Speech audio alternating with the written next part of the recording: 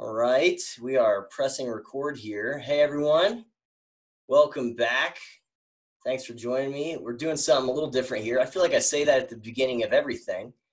The more things change, the more they stay the same. As you noticed, I'm still in my lovely bathroom recording studio. So I'm here with Kevin from Engineering Politics.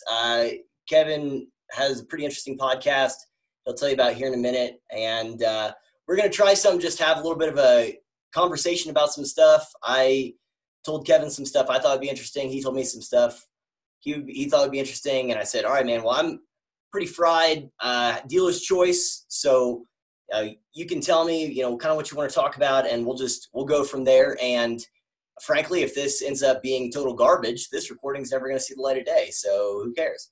But that's kind of where we're at. And I'll let Kevin introduce himself here and tell you a little bit about his podcast, and then we will get started. Anyway, all right, Kevin, take it away, bud. Yeah, thanks, Truman.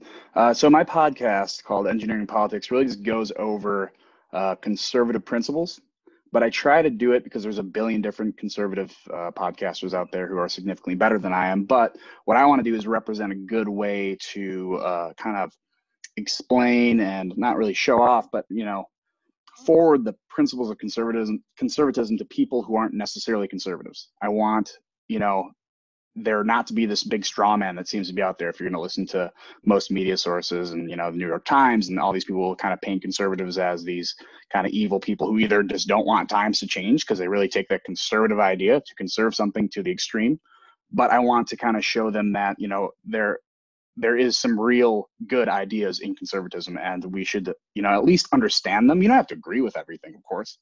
And, I always try to do my best with giving the other side as much credit as I can. I try to never assume malicious intent when I don't have to. I'll go to the ignorance argument, but ignorance it's not synonymous with stupid. Ignorance is just, I don't understand because I just haven't seen the other side. And I know I've done this a lot with progressivism, and I want to make sure that, people aren't going to do it with conservatism. So the best I can. So I'm not perfect at it, but I think I know enough where I can write it down. Normally my podcasts are going to go over a lot of my written content.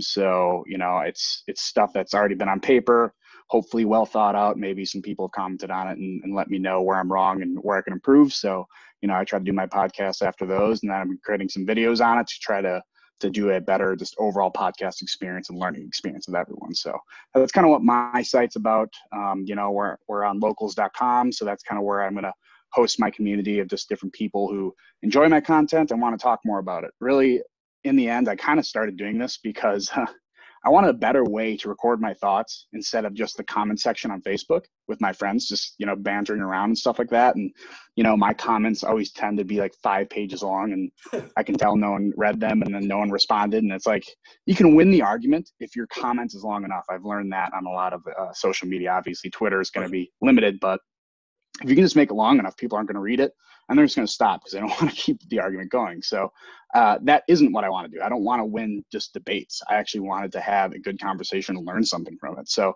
I decided to take a lot of my thoughts and put them down on virtual paper, I guess, and, kind of do it in a full article format. And through there, I love listening to podcasts. I know that when I used to at least travel a lot. We all did, hopefully, before this.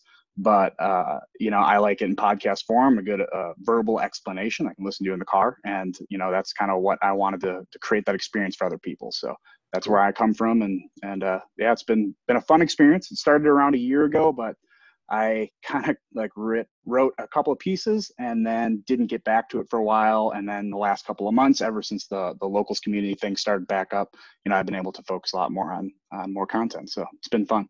That's awesome, man. Yeah. One thing I will say before we launch into the meat of it is that it's a revelation to me. This is the first I've ever heard that Facebook is not the best place to have a productive conversation. So I know. I'm going to have to completely change my paradigm now.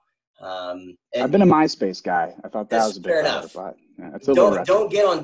Don't talk to me about Twitter though, because if you tell me that both Facebook and Twitter are primed for counterproductive and divisive and vitriolic conversations, I think my whole worldview would collapse because that's kind of the truth that I build everything around. Anyway, okay, so what are you drinking there? First off, what do you got? I got Black Rifle Coffee. They're not a sponsor of the show, but maybe one day. What grind? I don't even remember what grind it is. I'm not like a coffee connoisseur, but I do I'm the not one small either. batch stuff. Yeah. All right. Yeah, Cool. it's like almost time for whiskey. Very close. Yeah, I was gonna say I've got some cheap whiskey and cranberry juice here, and a little bit of lemon. So we should probably handle some of the deeper stuff on the front end, because the more of that I have, the less my ability is to. Not that I start at a very high place of ability to answer questions, Yeah, we try. but if you start at a low place and then you go even lower, then it's just utter garbage. So cool. All right, you got your coffee, Kevin. What are we talking about, man? Hit me with it.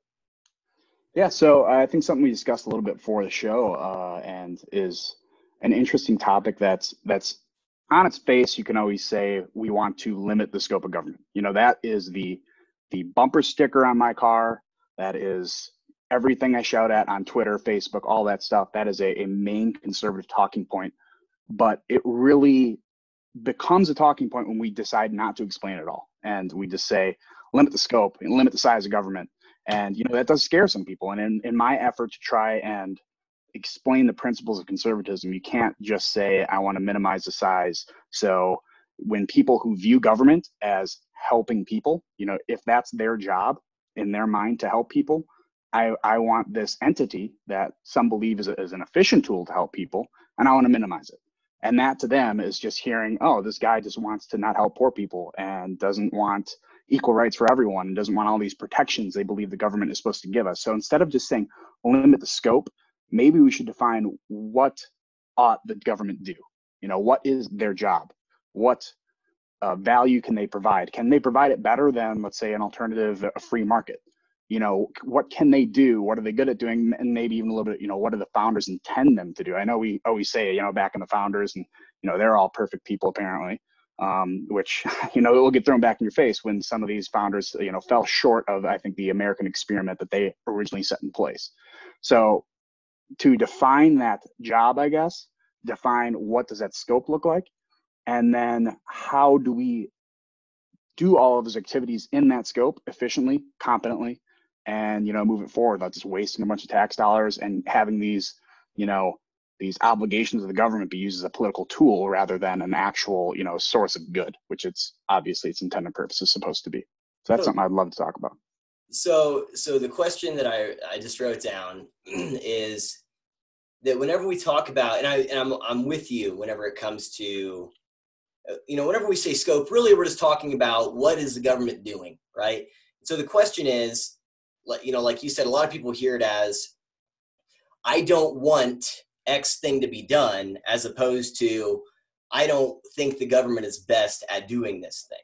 In other words, it's, I want this to be done, I just don't think that it's the job of the government to do it. But before we get into that, whenever we talk about limiting the scope, let's tease out first a little bit the question of why. Why would you want to limit the scope of government in the first place? I have like a little bit of a thought, like a metaphor in my head, but I want to hear your thoughts on that first. Like, why would we want to do that in the first place? Yeah. So to me, and it's always easiest, I guess, for most conservatives, this is the easiest way to explain things, is always what's the alternative? What would take its place if the government was no longer allowed, if it was not in the government's scope to do this thing? And a lot of times the answer is a free market economy or capitalism. This is a lot of people like to refer to it. I normally refer to it as a free market because it describes the behavior of people in that marketplace. So if the free market can give us these things much more efficiently, effectively, at a lower cost than a centralized entity like the government can, it doesn't make sense not to do it that way. And when you have a centralized government, we like to, I would say us conservatives are the people who want to limit the scope, always use that centralized power, and they use terms like the government gun, this forceful language to kind of show how, evil this centralized power can be. I'm not trying to say all government is bad or government is evil. I actually think most of the government is made up of good people who do want the best for the people. They just don't know how to do it. Or I use the word ignorance. They're ignorant of how a more efficient, effective way can be. And they try to use and implement these things like, the war on poverty that is supposed to result in less poverty that actually really resulted in more poverty and more dependence on the state. when we can use alternatives, to me, the alternative is the government. The real solution is, most of the time some sort of free market solution. So let's say, trying to help poor people out of poverty. We know for a fact that the free market has pulled more people out of poverty worldwide than any centralized power or government program ever has. So the argument that we keep pushing against that, because we're kind of scared. I mean, I think it's the security blanket that a centralized power can give you that makes people say, I would rather feel secure that, I have this big body of, pooled taxpayer money to help back me, rather than, I'm dependent on this market. I know markets can crash. I know markets can go down. It really depends on a lot on the consumer and other worldwide activities, especially when it's an international market. And it's that trade for security. We're trying to get rid of a little bit of liberty. You can put it in terms of accountability. I know I don't want to blame people or say no one wants to be held accountable, but in reality, your well-being is your responsibility.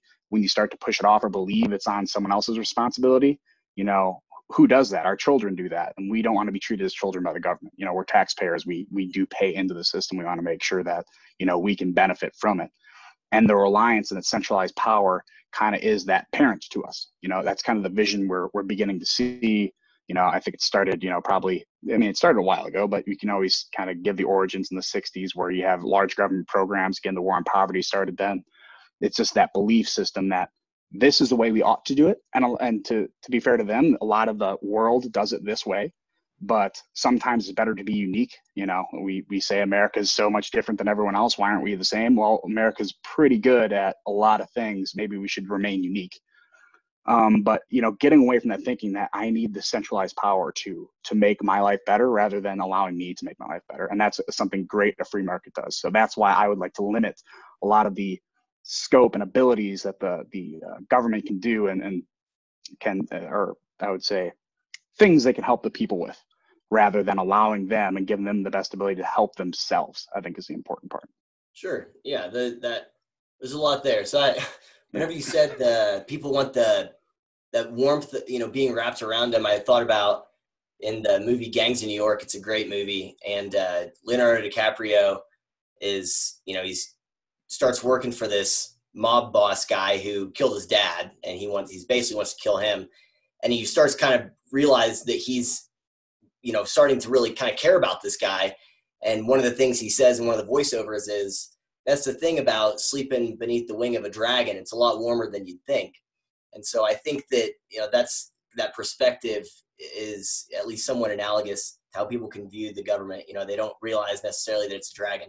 But I would say it's a dragon with an IQ of about 12, but we can get there here in a minute. I like what you said about the government is the alternative. And the thought that I had, when you mentioned the free market and stuff and why we would want to limit the scope, I was thinking about, if I was the foreman on a construction site and I had a bunch of different crews in working, and I'm like, I need this area dug out because this is where we're going to put the foundation, whatever. We're digging this out. We're going to lay these lines. And there was dudes from all these different crews with, shovels in there moving around. And a couple of them were just total morons. They are dropping their everything like it's like a slapstick movie, like, Swedish Chef kind of thing. Like, I would want to limit the scope of people in that trench digging it out. I would want there to be fewer people there doing it. Particularly, I would want to limit the scope of the responsibility of that really bad crew. I wouldn't want them working on that. It's like, maybe you guys are good over here. Maybe you're not so good at digging holes, but you're really good at pouring concrete. Like, I'm going to send you over there and do that. I want to limit the scope of what this one crew is doing because they're not very good at this one thing, and there are other people that could fill that. So, that's what the thing that came to my mind is, like, limiting scope just means I want people to focus on what they're good at. I want, the government to do what it's good at. And sometimes you don't know until you try, in all fairness. You might not know until you try. But the reason, the saying, you don't reinvent the wheel, like, that exists for a reason. If someone's really, really good at something, just, spending inordinate amounts of money to see if you might be 2% better is a little bit silly in my mind. So we do care about the things. It's just, and it's because we care, if I'm hearing you right. It's because we care that we want to make sure they get done as efficiently as possible. We want to make sure that they are done in a way, like the way I think about it is, have you read the book, The Tragedy of American Compassion? No. It's a really good book about like old school entitlement programs. Like it's about charities really, and the history of charities in the country. And one of the things they found was that like back in the 1800s, there were all these private charities, and then there started to be like government run soup kitchens and stuff that opened up. And the private run ones had stipulations on what you had to do in order to be there. Like you had to be working, you had to be doing the stuff. They used the term deserving and undeserving poor, which I think probably was fine then, but now you couldn't say that. But you know, you get the idea. Like the undeserving poor would be someone who was just there to eat your food and not try to get out of their situation. All right. And so they were saying like, look, if you're going to do this, like you can't be here. We're here to help you. We're not here to like be your permanent caretaker. But the government run soup kitchens and stuff didn't have any of those stipulations. And so if you're a person who is, you know, destitute and you can go and get some soup for free, or you can go and get some soup for work and stuff, well, most times you're going to go and get the one for free. And so the private ones closed down. And even though they were helping people get out of that situation, and the government run ones like had to expand because the amount of people that were in need grew because the private ones were closing down. And then it's just the government run ones doing it, but they're not, those didn't have the same stipulations. So they weren't helping people get out of their situation. And the same, like the data even today on the dollars that are spent on charities versus government is about an inverse ratio. It's about I think it's between 10 and 30% of a dollar that is in a government bureaucracy is actually spent on the cause, and the rest is spent on the bureaucracy. And it's between, I think, 90 and 70% in a private charity of that dollar that actually goes to the cause, and then 10 to 30 goes to sustaining it because they're incentivized to be as financially efficient as possible. But that's a whole other thing. Okay, so we're thinking about, so we just want to kind of dust some of this stuff off a little bit and be very clear in what we're saying. So we're not saying we don't think there aren't things that aren't important, right? We're saying that this is about making sure that it gets done as efficiently as possible because it's important, okay, so let's talk about how we would consider, like, whenever you think about the scope of government in terms of what it does, what do you think are some of the parameters that we would use to consider that? I have my own thoughts that I've told you, but I want to hear what you think. What parameters should we use for thinking about that? Yeah, so, you know, a lot of people like to refer, or people, I'd say conservatives again, would refer to the concept of positive and negative rights. You know, negative rights is really that's another word I would say for liberty. You know, it's what you're protecting people from. You're not giving them anything. You're not giving them a good or service. You're protecting them from something. So, you know, negative right is your rights to life, basically. You know, you can't, it's illegal to murder, right? You know, you cannot, your liberty to murder someone else is not a liberty that extends that far because of someone else's liberty to live, right? So they want to protect that. It's a negative right. When we start getting into positive rights, you're now talking about goods and services and different actions they can take to provide you something. So there are some like small instances of positive rights. You know, it's kind of a lot of people refer to your rights to have a lawyer. Basically, you know, when you're too poor, can't afford a lawyer, you can always take a public one, you know, public defense. Although that there are ways kind of around that to really say that is a negative right.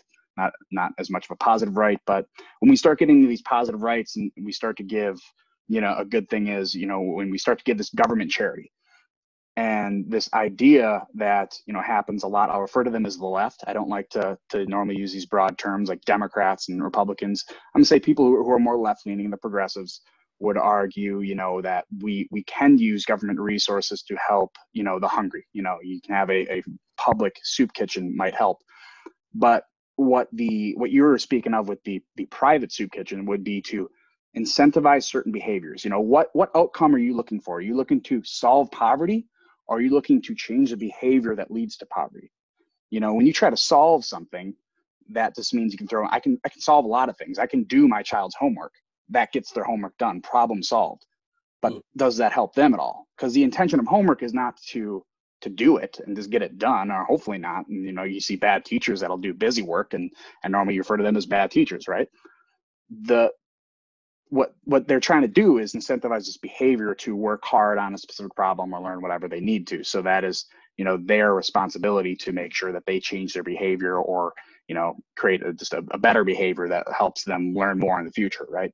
So, when we talk about what government really ought to do, it is to protect the individual. You can't have other people trying to harm other people and take away their rights and liberties. So, is there protection there? Also to protect basically the nation state, you have your national defense that just make sure that they look out for the interests of you, but it's not internal. You don't use the army to solve internal problems state to state, or you shouldn't. It's always, pointed outward. So that's an important, I would say, obligation of the federal government to do those things. Border security is something that I would throw in there because it again is protecting, the citizens who have kind of paid into the system, and make sure that they can have their liberties protected, under the law. So a lot of these outward things protecting us from exterior actors, I guess, is something that the federal government should be doing. And really that's a majority of what they should be doing. There's a lot of things that they do, like Social Security, that really, it was a great idea to start out with, but, it kind of seemed like you're just kicking the buck down the road rather than solving the problem you said to solve. So, that's something that really turned into a positive, right? And now we're starting to see that in was like 30 to 35 years, that well will be dry. And, I'm not probably going to benefit anything from that, which is, if you start cutting it off or start tearing it back, because obviously there's people who paid into it already, you got to give them some sort of benefit. To me, it's like if you start cutting it off and I don't receive any, but that doesn't mean that I don't have to keep paying into it, then I'm totally fine with it. I'm willing to give that up, but that's not really something that's supposed to fit in the scope of government. So to go back and answer your question in a long roundabout way, the federal government is meant to protect liberty. It is not meant to give you things, not meant to give you all these positive rights. It's not a service. We have the free market. Those provide goods and services. The federal government is supposed to protect you from, each other sometimes, when it comes to obviously, crime and stuff like that. But it is meant to be more of a protector from people trying to intrude on your liberty more so than try to provide things for you. Liberty doesn't really fit into the I'm going to give you a gooder service. That's not really what liberty is. And we try to kind of fit that in there and say, well, if you're too poor, then you can't do these things and you can't live your life. That's not liberty. That's not within the scope of liberty. You're supposed to be able to provide for yourself, but be able to provide for yourself. If you find yourself, you can't provide for yourself because someone shut you down, someone's locking you in, if we're forced to stay at home and you can't provide for your family, we're starting to see an intrusion on liberty. Happened. And that's not, this is all theoretical, just, obviously. That's my idea and the original founding idea of the federal government, is to protect liberty. So I wrote down a different question, but one that I thought of that I like a little better based on what you just said is, okay, so what would you say to someone who said, because the argument, true or not, of this wasn't the purpose of federal government is only meaningful to someone who cares about what the original purpose was, right? So what would you say to someone who said, yeah, that doesn't matter to me. It's not about what that purpose was. I'm talking about right here, right now. And if they could do something to make a positive impact on people right here, right now, do you have a better answer than, well, they're just not supposed to? You know what I mean? Yeah. So what do you think about that? Yeah, no one's obligated to believe the founding principles of the founders, of the people who, created this government in the way it is. But normally for a lot of these things, it's like, again, are you thinking about the government as the solution or the alternative solution?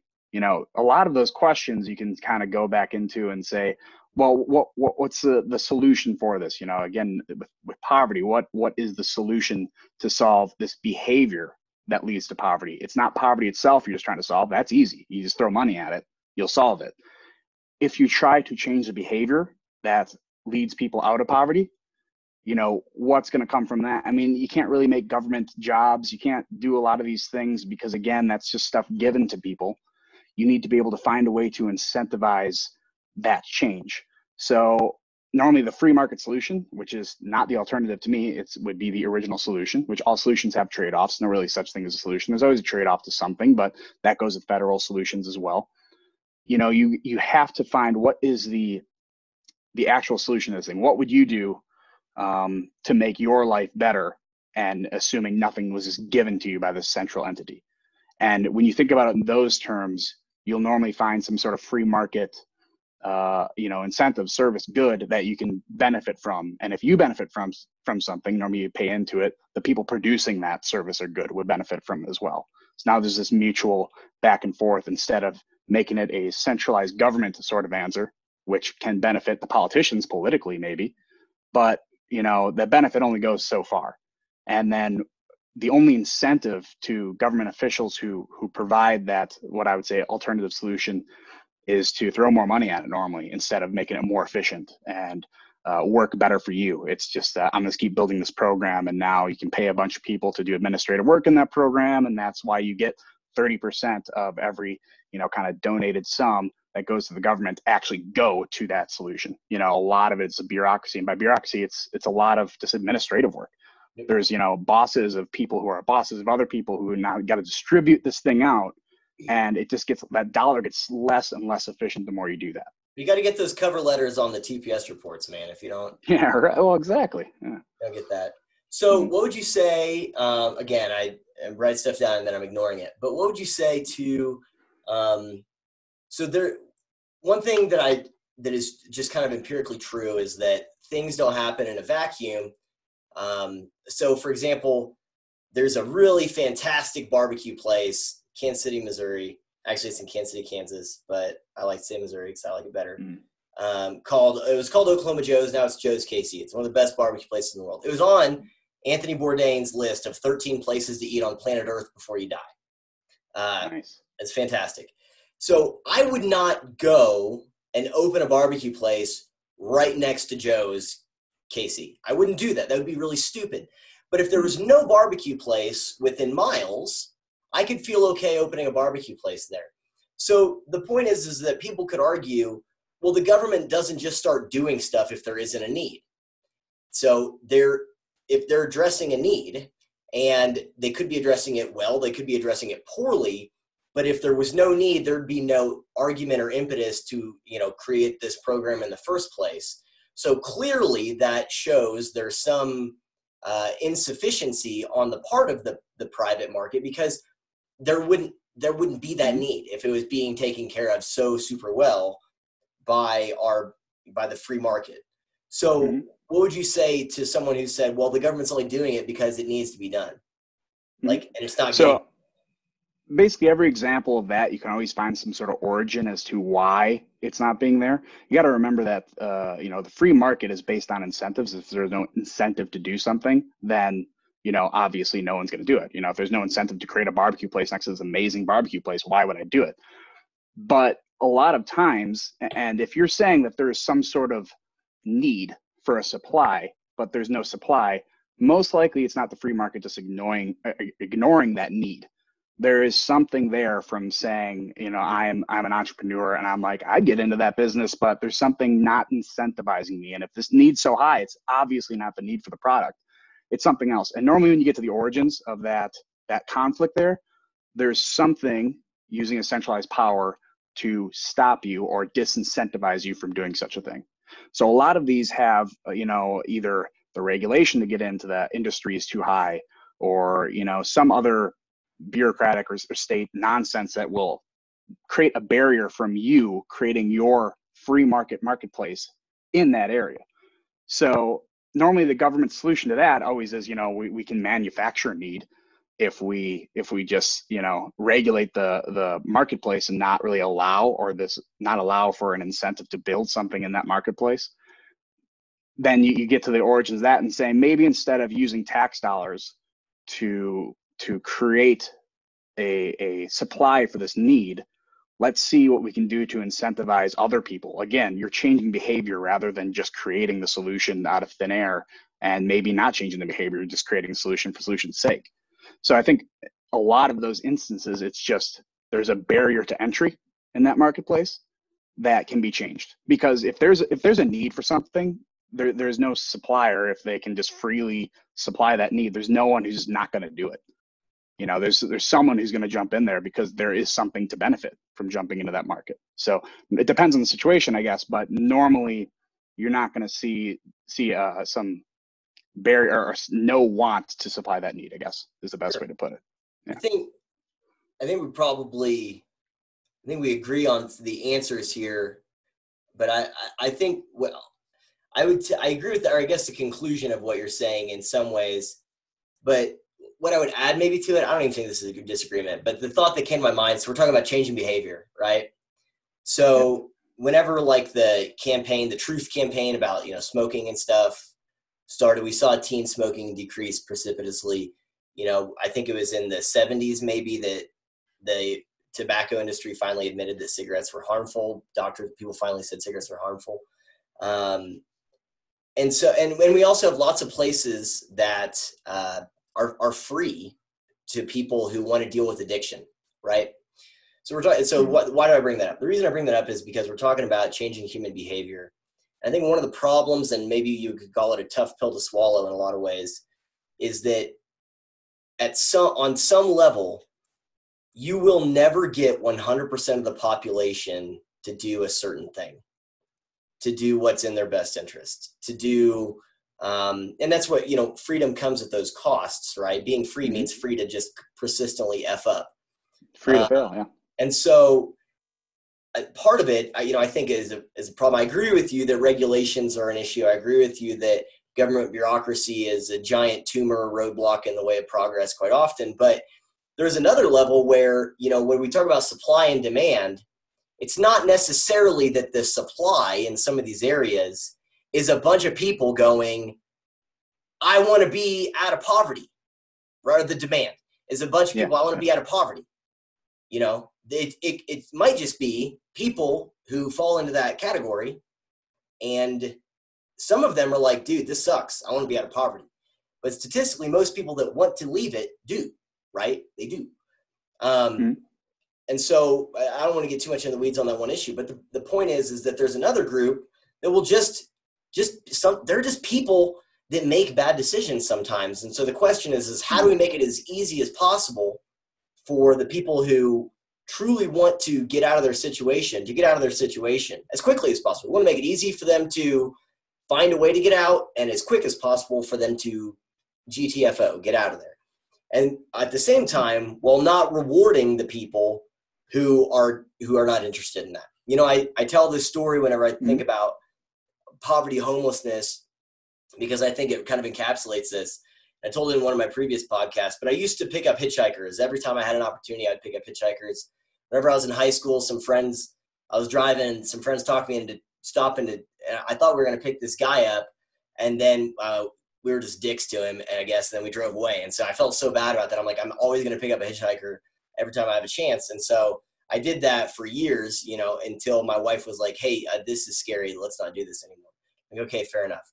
But one time I picked up these two folks.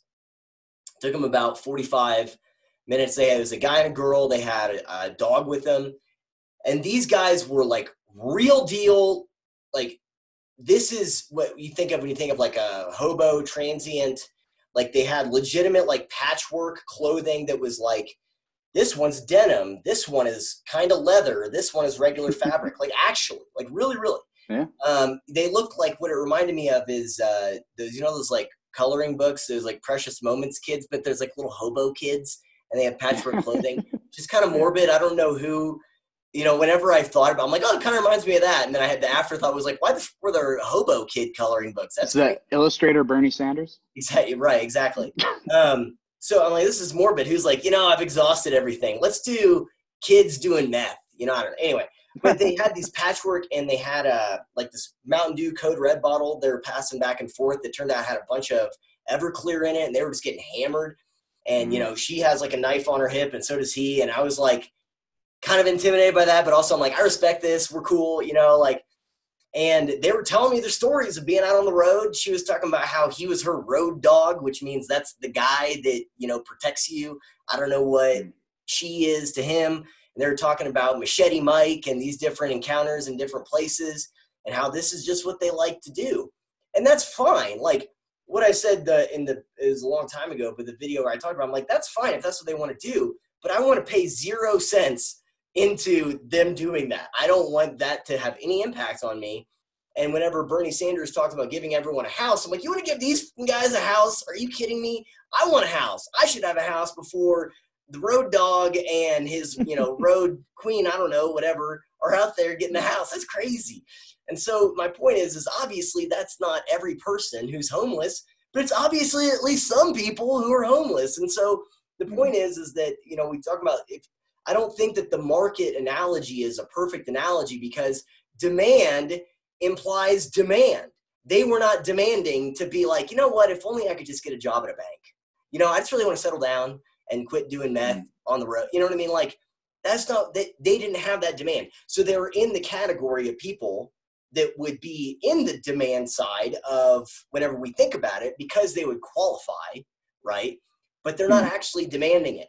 So the question is how do we, kind of delineate, how to set between those who are just demographically here and those who are demographically here but really don't want to be here. And it's I've found that nuance is the enemy of government policy or any type of discussions about anything. But nuance is kind of what's required there, as with anything. So that was kind of the thought that I had whenever you're talking about the market and the supply and the demand. I agree, but there's a whole nother issue baked into that, which is the demand isn't necessarily representative of the demand. Like, in other words, you're never going to get 100% because there are some people that aren't interested in not doing that, which is fine. That's part of. I don't want to do that, but that's part of the being in a free country. Right. And that I think is the behavior side of it, right? They're going to be very high demand for private jets. I would love a private jet. That does not mean that demand is going to have an automatic supply of something, an affordable private jet, right? Or they become more affordable, but it doesn't manifest in reality. So that is the behavior that I'm talking about. That if I want something, like if these people, this gentleman and gentlelady you picked up wanted a house, but they're sitting there drinking their Code Red and not doing anything. Hopefully that changes their behavior to once click and say, hey, maybe I should actually do something and I can get myself a house rather than just being given one or wait to be given one. And I actually think the government programs incentivize that behavior, the behavior they have. I expect to just be given because I'm here, right? So normally when I talk about free market, and it's easy to describe free market as just an exchange of goods and services for monetary capital. That's not all that a free market is. It does extend to ideas. You can widen it out to just be a trade of social capital. You're gaining social capital. You believe maybe I'm not trying to assume your intentions of picking up hitchhikers, but in a way, you're kind of trading social capital with yourself, like saying, I don't want to be the guy that just leaves them go when they need help. Let me pick them up, and then maybe you can get social capital in the form of good karma or whatever you believe. I forgot to add that I usually murdered them at the end of the trip. One assumes I kind of just went. I just assumed that. I mean, you're still here, so obviously. But yeah, I mean, we need to kind of extend, because I call it a free market, not capitalism, because free market describes this behavior, and that behavior is not just about money. It is about the free exchange of something. I want to free exchange ideas. I want to give a free exchange of this. When you say I want a house, I want a jet, and I'm not going to work for it, it's not a free exchange of anything. It's a demand, right? And that sort of demand can definitely be supplied by centralized power of the government. It doesn't come for free. It comes from the taxpayers, and there's always a cost for these things. But when we talk about demand, you want to incentivize a specific behavior to fulfill that demand. In a free market, we're all producers and consumers. We have to produce something in order to consume something. And when we fall outside of that behavior and something that I would call a fixed market, or can be referred to as socialism, or all kinds of names, when you fix a market, you now really don't care about the demand. You just kind of assume there's unlimited production of something. And when the wants and needs come out rather than just the demand and being able to pay for that demand, now a fixed market can accomplish that.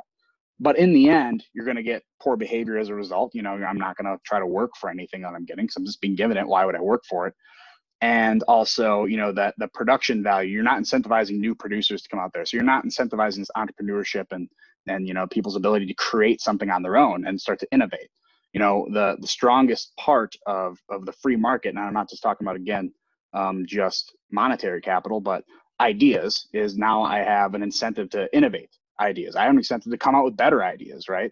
Hopefully that's kind of what the founders thought when they started to kind of create this new system, this kind of democratic republic where the government is beholden by the people. You're not going to disarm the people, because when they, they're the real bosses. When they tell you you got to make a change, you got to make a change. There's going to be no tyranny allowed in this system. Hopefully that was a learned idea. We all think that we're just born with freedom, or freedom in our minds, or the want for freedom. That's not really the human condition. If you read pieces or literature like the Gulag Archipelago, you learn real quick that freedom is not just inherent. It's not the default in the human brain. It is probably one of the best inventions of the human mind of all time. It's that free market of ideas that eventually sprang out. And, there's a certain tipping point where now, like, freedom's now the default in our brains. We all want freedom, except for, in some countries, it's not always the default.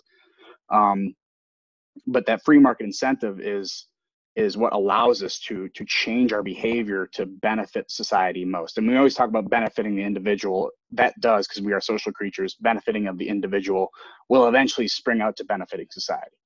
That's the behavior we want to change. And if we, again, just fulfill needs and fulfill these blind demands for things, we're going to be incentivizing the wrong behavior. And that's kind of, it's a long, non-tangible way of understanding government, and maybe doesn't help everyone and takes a long time to explain. But that should be kind of the starting point of our ideas. What behaviors are we incentivizing? How can we help people help themselves? Totally, I agree. I will say, I do think that there are probably certain people. I don't think freedom is something, I'm going to put a pin, I don't think freedom is something that just manifested into the collective consciousness. I think that there probably have always been people who valued freedom, just like there are probably always people who've been exploitative. There have always been people who are altruistic. There have always been people who are selfish, always been people who are generous. So I think freedom, there have always been people who valued freedom. The question is that, do the maximum amount of people have access to the thing that they value? So I think that we're in an era where the people have access to freedom on a larger scale than they ever have. But I think there's been people that have valued freedom for, millennia.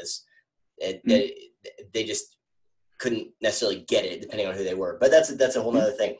So one thing I did have a thought about the rights portion, and then I'd like to kind of transition to something a little bit more specific. But we'll say, whenever it comes to rights, we do give up our rights temporarily in lots of exchanges, right? So I thought about, when I get on a roller coaster, I consent to be strapped in to that roller coaster, and halfway through the roller coaster, I couldn't just get up and get out, right? And it'd be stupid if I did, but I consent to do that. Same if I get on an airplane. Like, I've now, for the duration of that flight, suspended my own freedom to go somewhere different or to associate with different people, because I've agreed to that. If I go to and I get surgery and they have to put me under for anesthesia, I've given up my freedom to autonomy, at least for the time being, that while I'm on anesthesia, because I'm trading that freedom for something better in that moment, right? So I don't think that every exchange, a temporary exchange of freedom, is necessarily falls under the rubric of that Benjamin Franklin quote. I think that probably most do, but there, at least whenever we talk about implementing policy as opposed to individual exchanges of goods and services. But I think it'd be a mistake to say that there's no such thing as an exchange of freedom temporarily that hasn't been thought through. We do that every single day.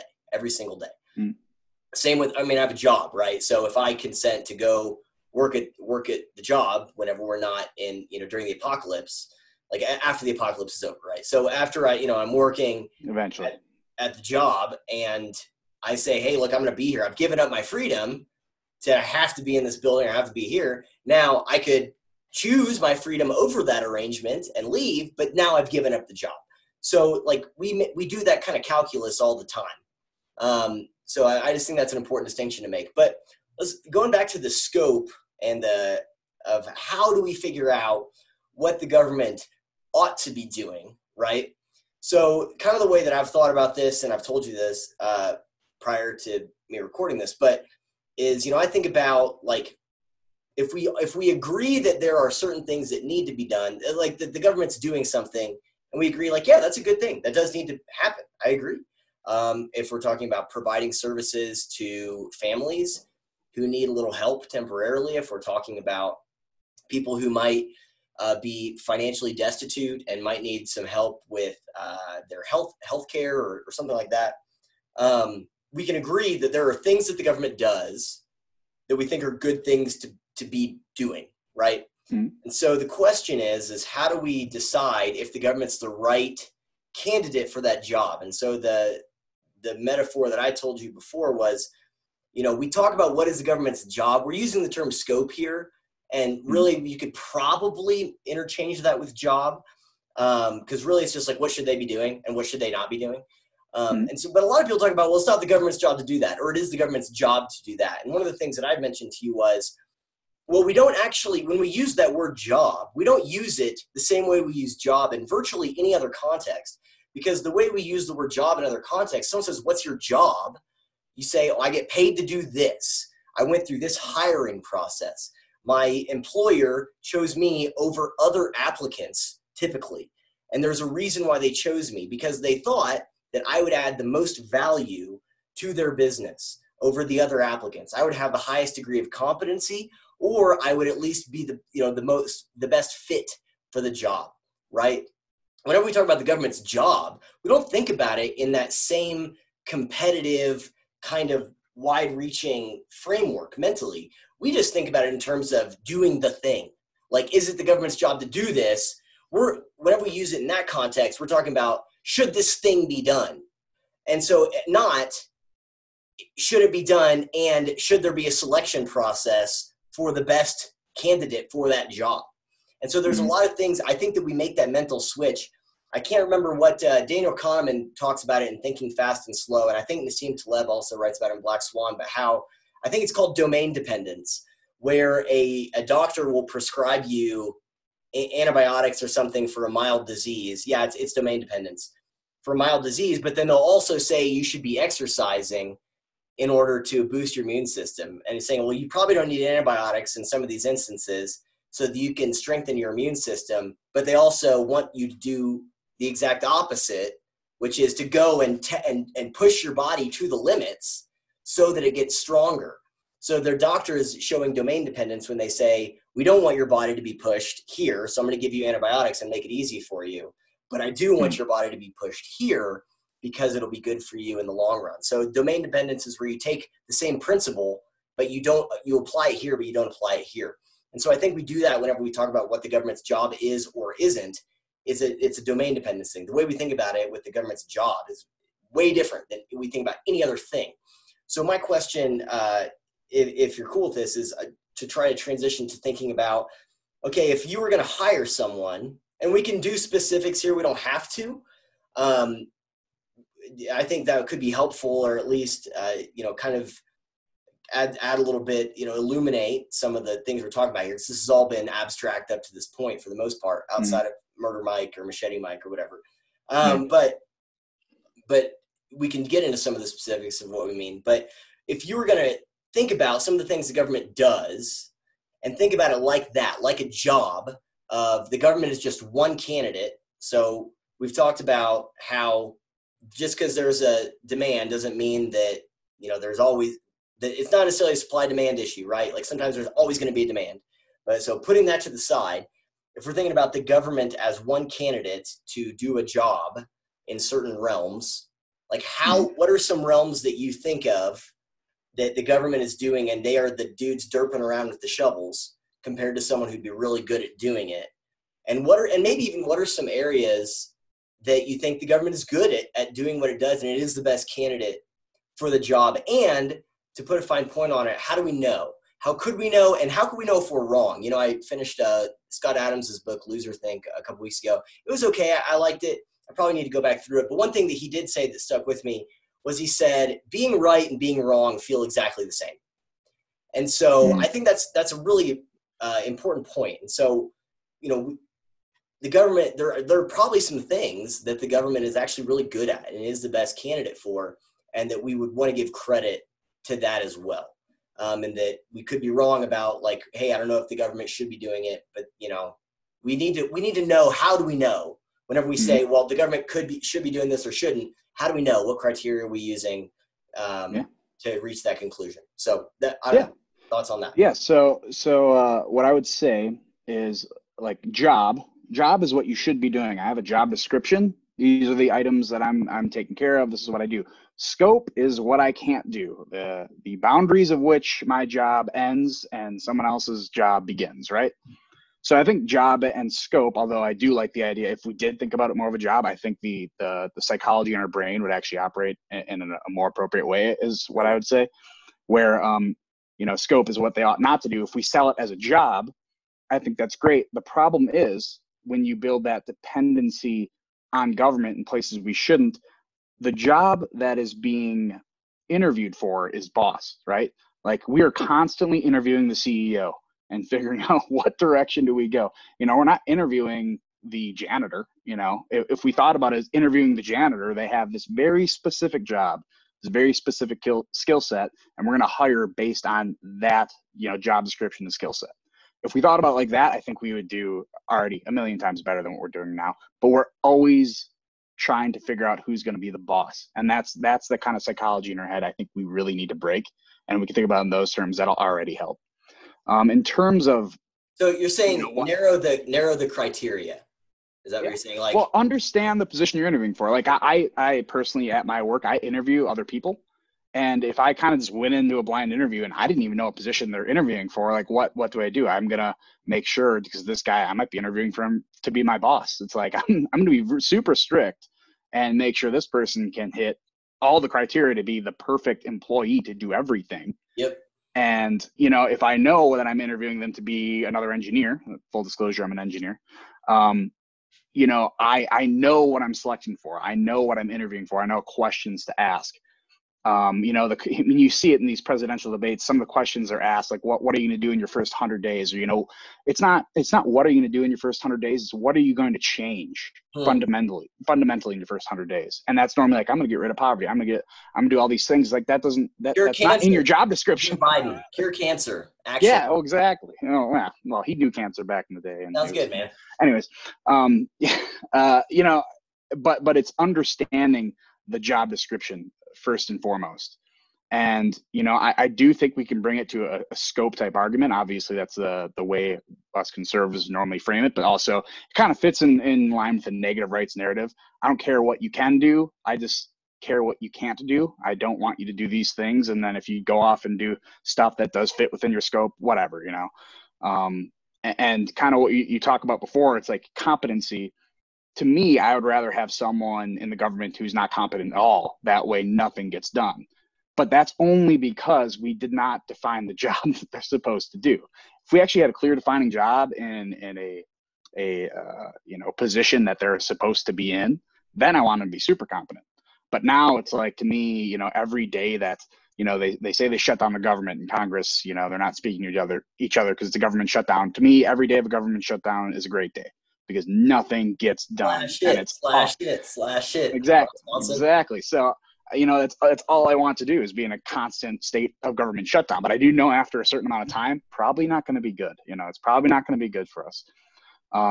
But I mean, it's kind of like that, to bring it to, I don't know if anyone listening is a fan of The Office, but it's kind of the Michael Scott. It's like, if babies were president, they would do all these things. And maybe they would not be able to do anything. And maybe it's not a good idea to have a baby president because they're so incompetent at that age. Like maybe you don't want them running the country because they have all these powers to do. So to bring it back to what they do good at, again, it's going to be the national defense. That's the easiest one to see because it's external. It's outside of our borders. So it makes it a bit easier to think about, when it's not happening. I'm not going to have the military barge into my house.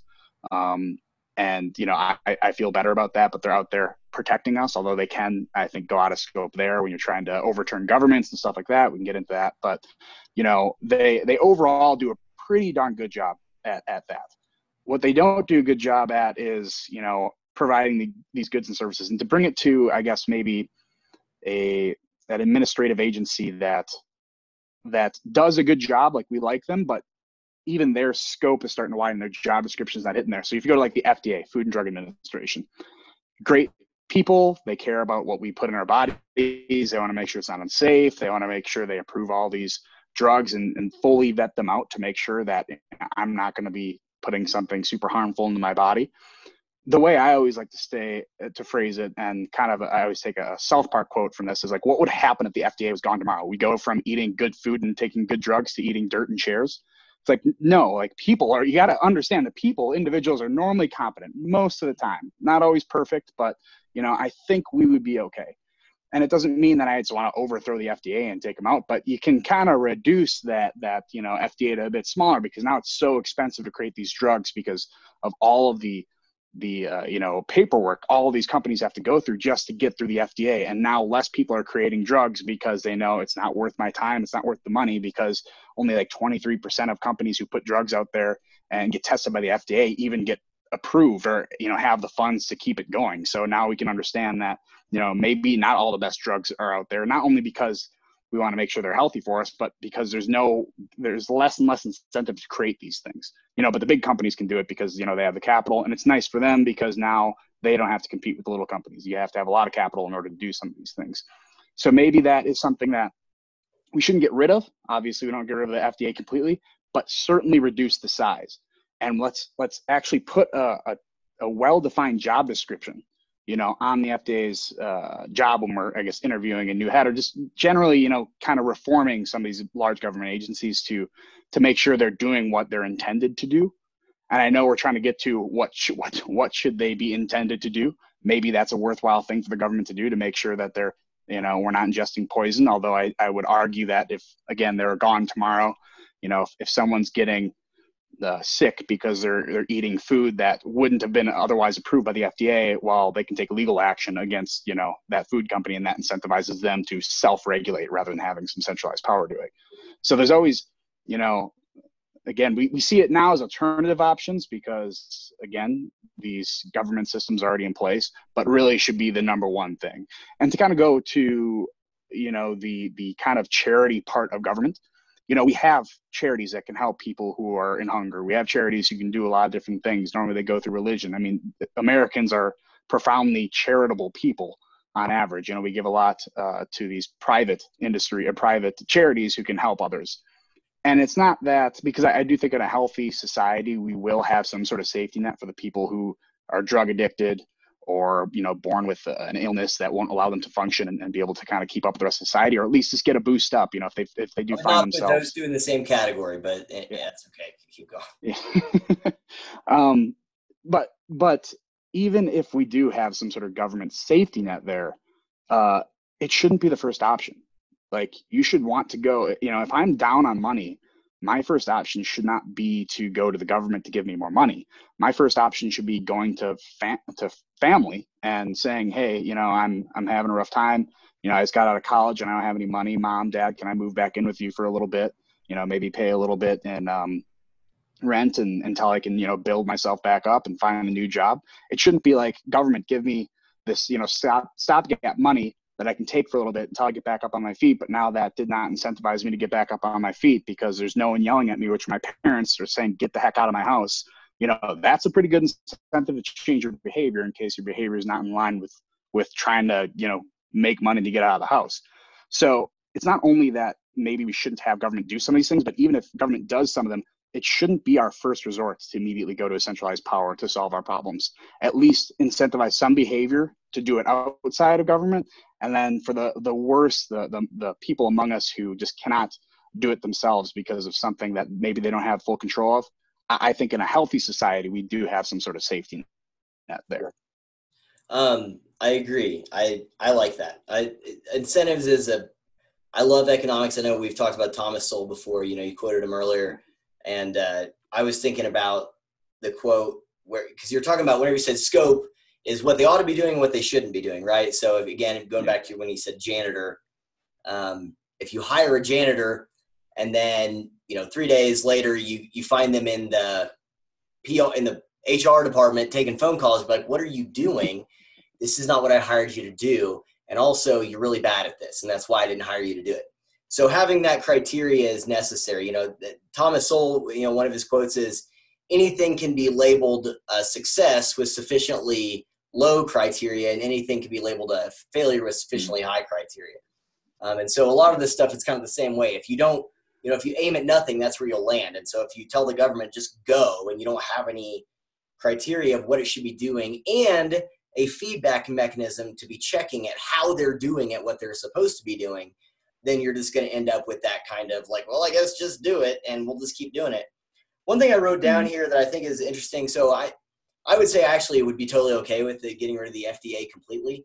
And there's a lot of organizations like that. And the reason why I would be okay with doing that, because again, that whole nuance thing, it's kind of a tricky subject, but there's a lot of things that I think were not just good, but necessary 100 years ago that the government did or stepped into that is no longer a felt need of the government. And so what I wrote down was government regulation is a sorting mechanism.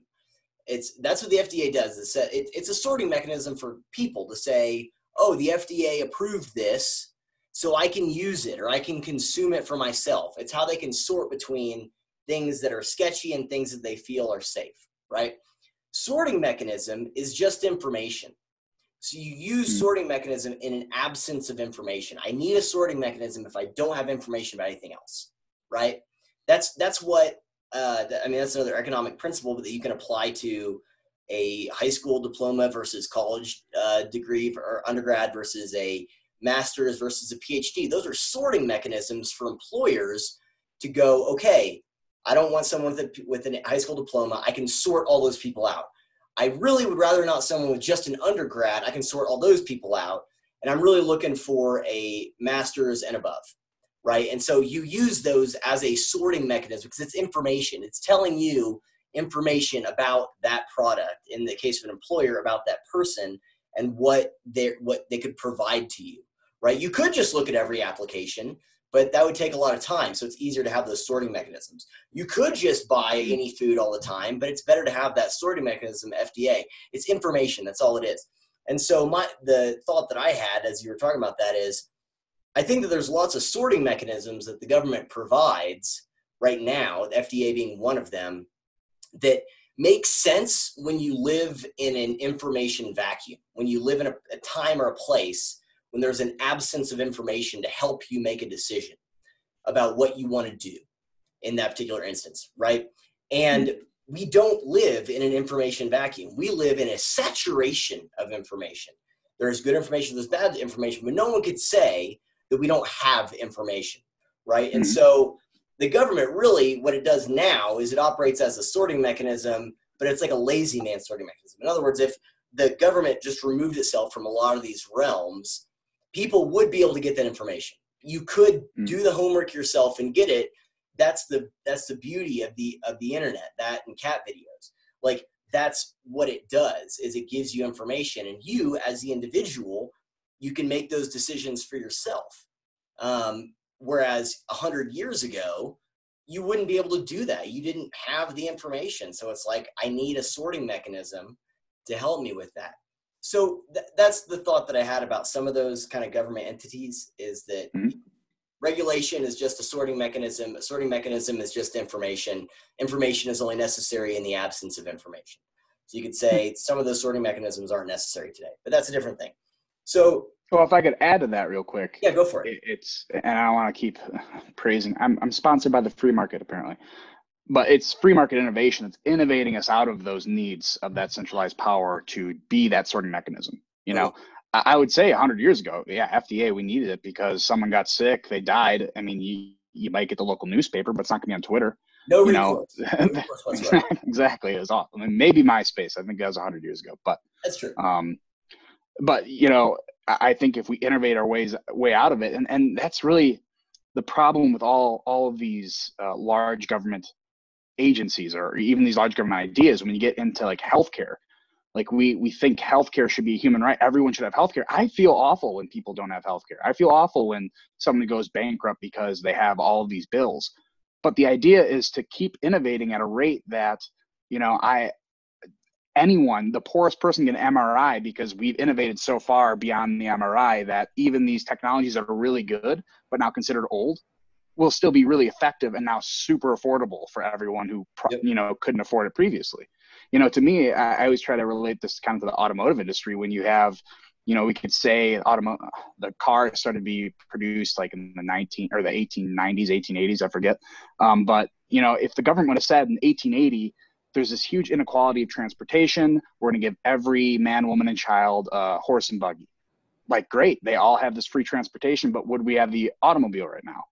Because now the market incentive to create effective and efficient transportation is basically gone. So we need to make sure that you keep that free market incentive, even with the most, obvious forms of government need, kind of that I guess, I bring up national defense. Like, we want national defense. I think that's absolutely an obligation of the federal government. But if we were to just say, okay, only them in national defense, we don't have any private, we don't have Lockheed Martin or any of these other companies creating things for that national defense, but we only keep it in this public vacuum, well, we're not going to become more efficient. We're just going to need these old, we still might have the musket right now if we didn't allow the free market to at least come in and help in a market that we would argue that probably should remain public at this point, which is just national defense.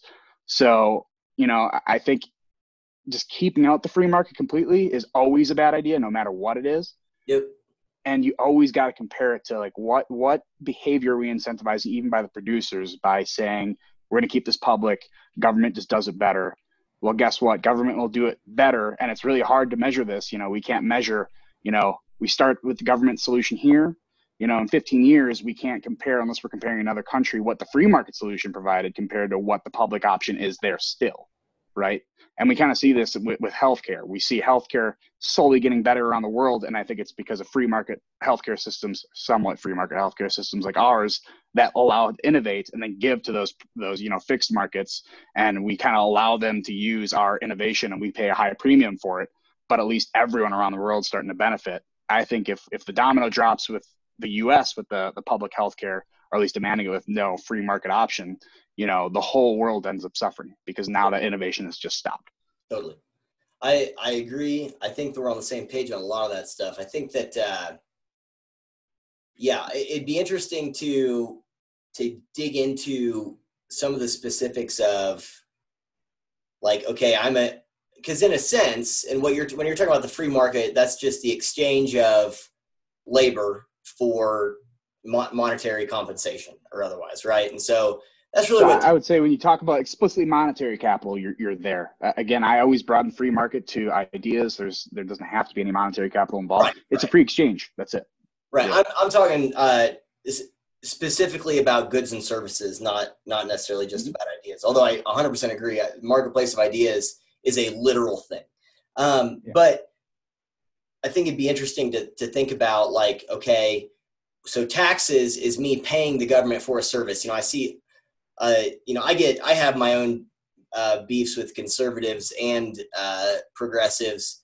Whenever I piss them both off on Twitter, I know it's a good day. But whenever people talk about stimulus checks and they say, well, that was my taxes in the first place, I paid for that and I should get it. Well, that's not accurate. But we do think about taxes as something that we're paying the government for, right? And so, like at my job, my employer pays me for a service, and I regularly get an employee evaluation. It's like every couple months, something like that. We get employee evaluations, and then we check in how we're doing. They talk to the people around us. They look at our, the outputs of our services, and they say, here's where you're doing well. Here are the things you can work on. How can we help you be better at this, right? And if I was awful, they would say, we're going to fire you because you're really bad at these things. And then we're going to find someone who's better at these things than you are, right? But they have a feedback mechanism. They've got a couple, but that's one of them that they use to determine if I remain the right person for that job, if I remain the right fit for providing that service. And what it seems to me we don't have, like people say, well, that's what elections are, right? We're deciding if we want this. No, elections, we don't elect policy every 4 to 6 years. We don't do that. We elect politicians and hope they do something with policy. That's not the same thing.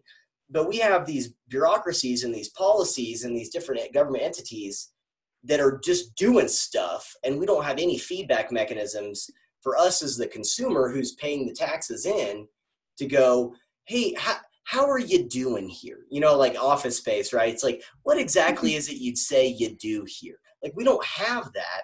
And so that's a problem. And if we even had something like that and it came back, hey, no, they're the best. We're doing the best at this. Rock on, man. That's great. I'm okay with that. But having no feedback mechanism whatsoever outside of like, and I'm talking like baked into the cake, baked into the system.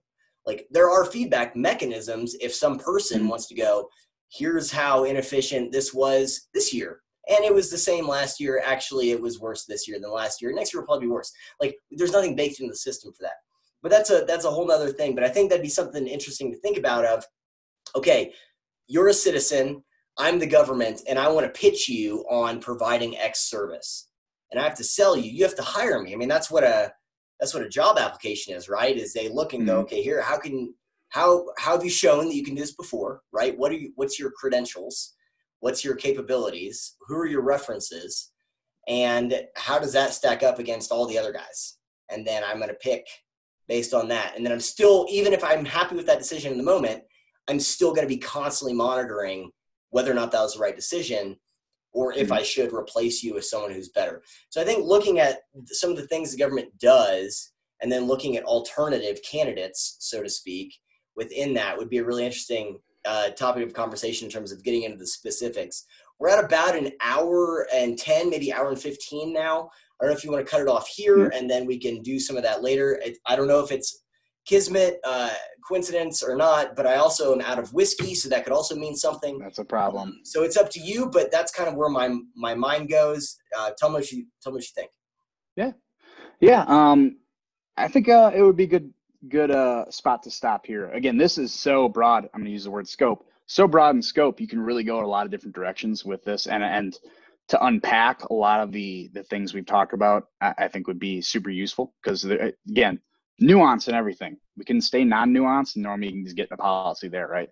But to jump into the nuances, I think this would probably be a good place to start. Also, my kids might be hungry, so I'm going to attend to them eventually. But a quick comment, when it comes to that accountability or that kind of progress report you're talking about, they provide it. If you dig far enough, there are public services. They kind of have to publish these things, but they publish them in spots that you really got to dig, and then you got to analyze. The tools to analyze some of these outputs aren't the greatest, and normally you got to rely on someone from the New York Times to do it for you, and then you got to rely on them to kind of give you the least biased answer you can get, or the least biased analysis. I trust them. And it's difficult. I mean, and to me, it's like, when if you try to read a bill, it's like 3,000 pages long. It's Moby Dick, it's this huge, insane piece of literature that is mostly just lawyer speak.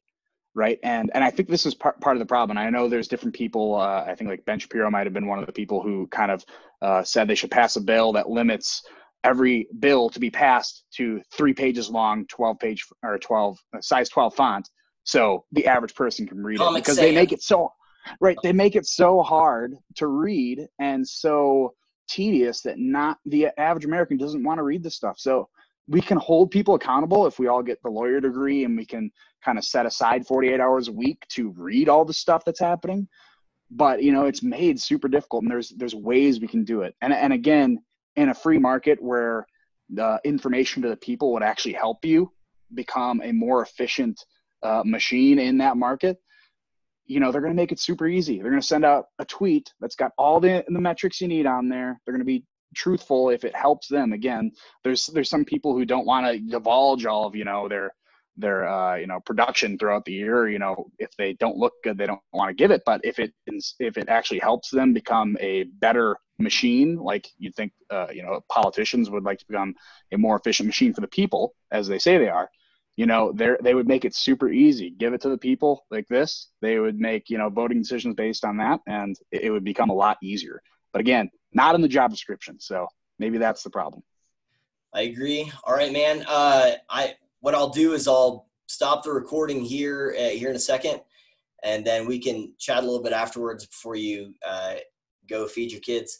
So what I will say is, yeah, I enjoyed the conversation. I think that was interesting. I think there's a lot more to unpack there, especially getting into, because, one of the problems is people live on low information diets, right? And so a lot of the stuff we talked about is kind of up here, and I'm not saying that like it's up here mentally, like I'm not saying it's like super non-tangible, but that's people the problem, need to go, okay, I understand what you're saying, but now connect that to my day-to-day experience. And if I live on a low information diet, it's like, I want to care, but I need you to make it easy for me to understand what you're saying and how it impacts my life. Because that's what most people care about, is how does this impact my life or not impact my life, right?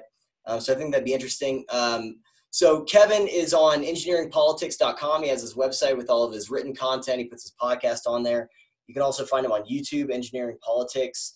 He's also on locals.com/engineeringpolitics. You can follow him on Twitter at Engineering Politics. You might have figured this out by now, but all of his tags are Engineering Politics. Although my understanding is that his LinkedIn is My Little Pony fan Goku 12, or is it 12 or 13? It's not Goku, it's Vegeta. Okay, Vegeta. I changed it a while back. There's some copyright infringement thing there, so I did make the change. So, but that's his LinkedIn. But I think the rest of all of it's Engineering Politics. Absolutely worth checking out, especially if you're someone like me where I don't really know a lot about conservatism. I just form my own ideas about what seems reasonable. If you're looking for that perspective, I think it's a great place to go to. He lays all of his stuff out very clearly and super concise, very digestible. So I'd highly recommend you check that out. If this is the kind of thing you're into, I would ask you check my stuff out at Return to Reason. Follow me on Twitter at My Mundane Mind on Twitter. And then my locals is Return to Reason, or locals.com/Return to Reason, YouTube, Return to Reason. And my LinkedIn is My Little Pony fan Pikachu 13. So there's some similarities there as well. And so that's how that works. Kevin, did I hit all of the places where people can check out your content? Did I miss anything? So you got it. Other than maybe ThinkSpot, I don't know if you brought that up, and they had an update where they might be out of beta. Yeah, so that'd be cool. So if you head on over to ThinkSpot, there's lots of good stuff on there. I'm on there too, but I don't ever advertise it because I suck at everything. So anyway, but check them out on ThinkSpot if you're on there as well. And I appreciate it, man. This was a lot of fun. I'm excited to do it again, and I'm gonna it was awesome right now. All right, peace.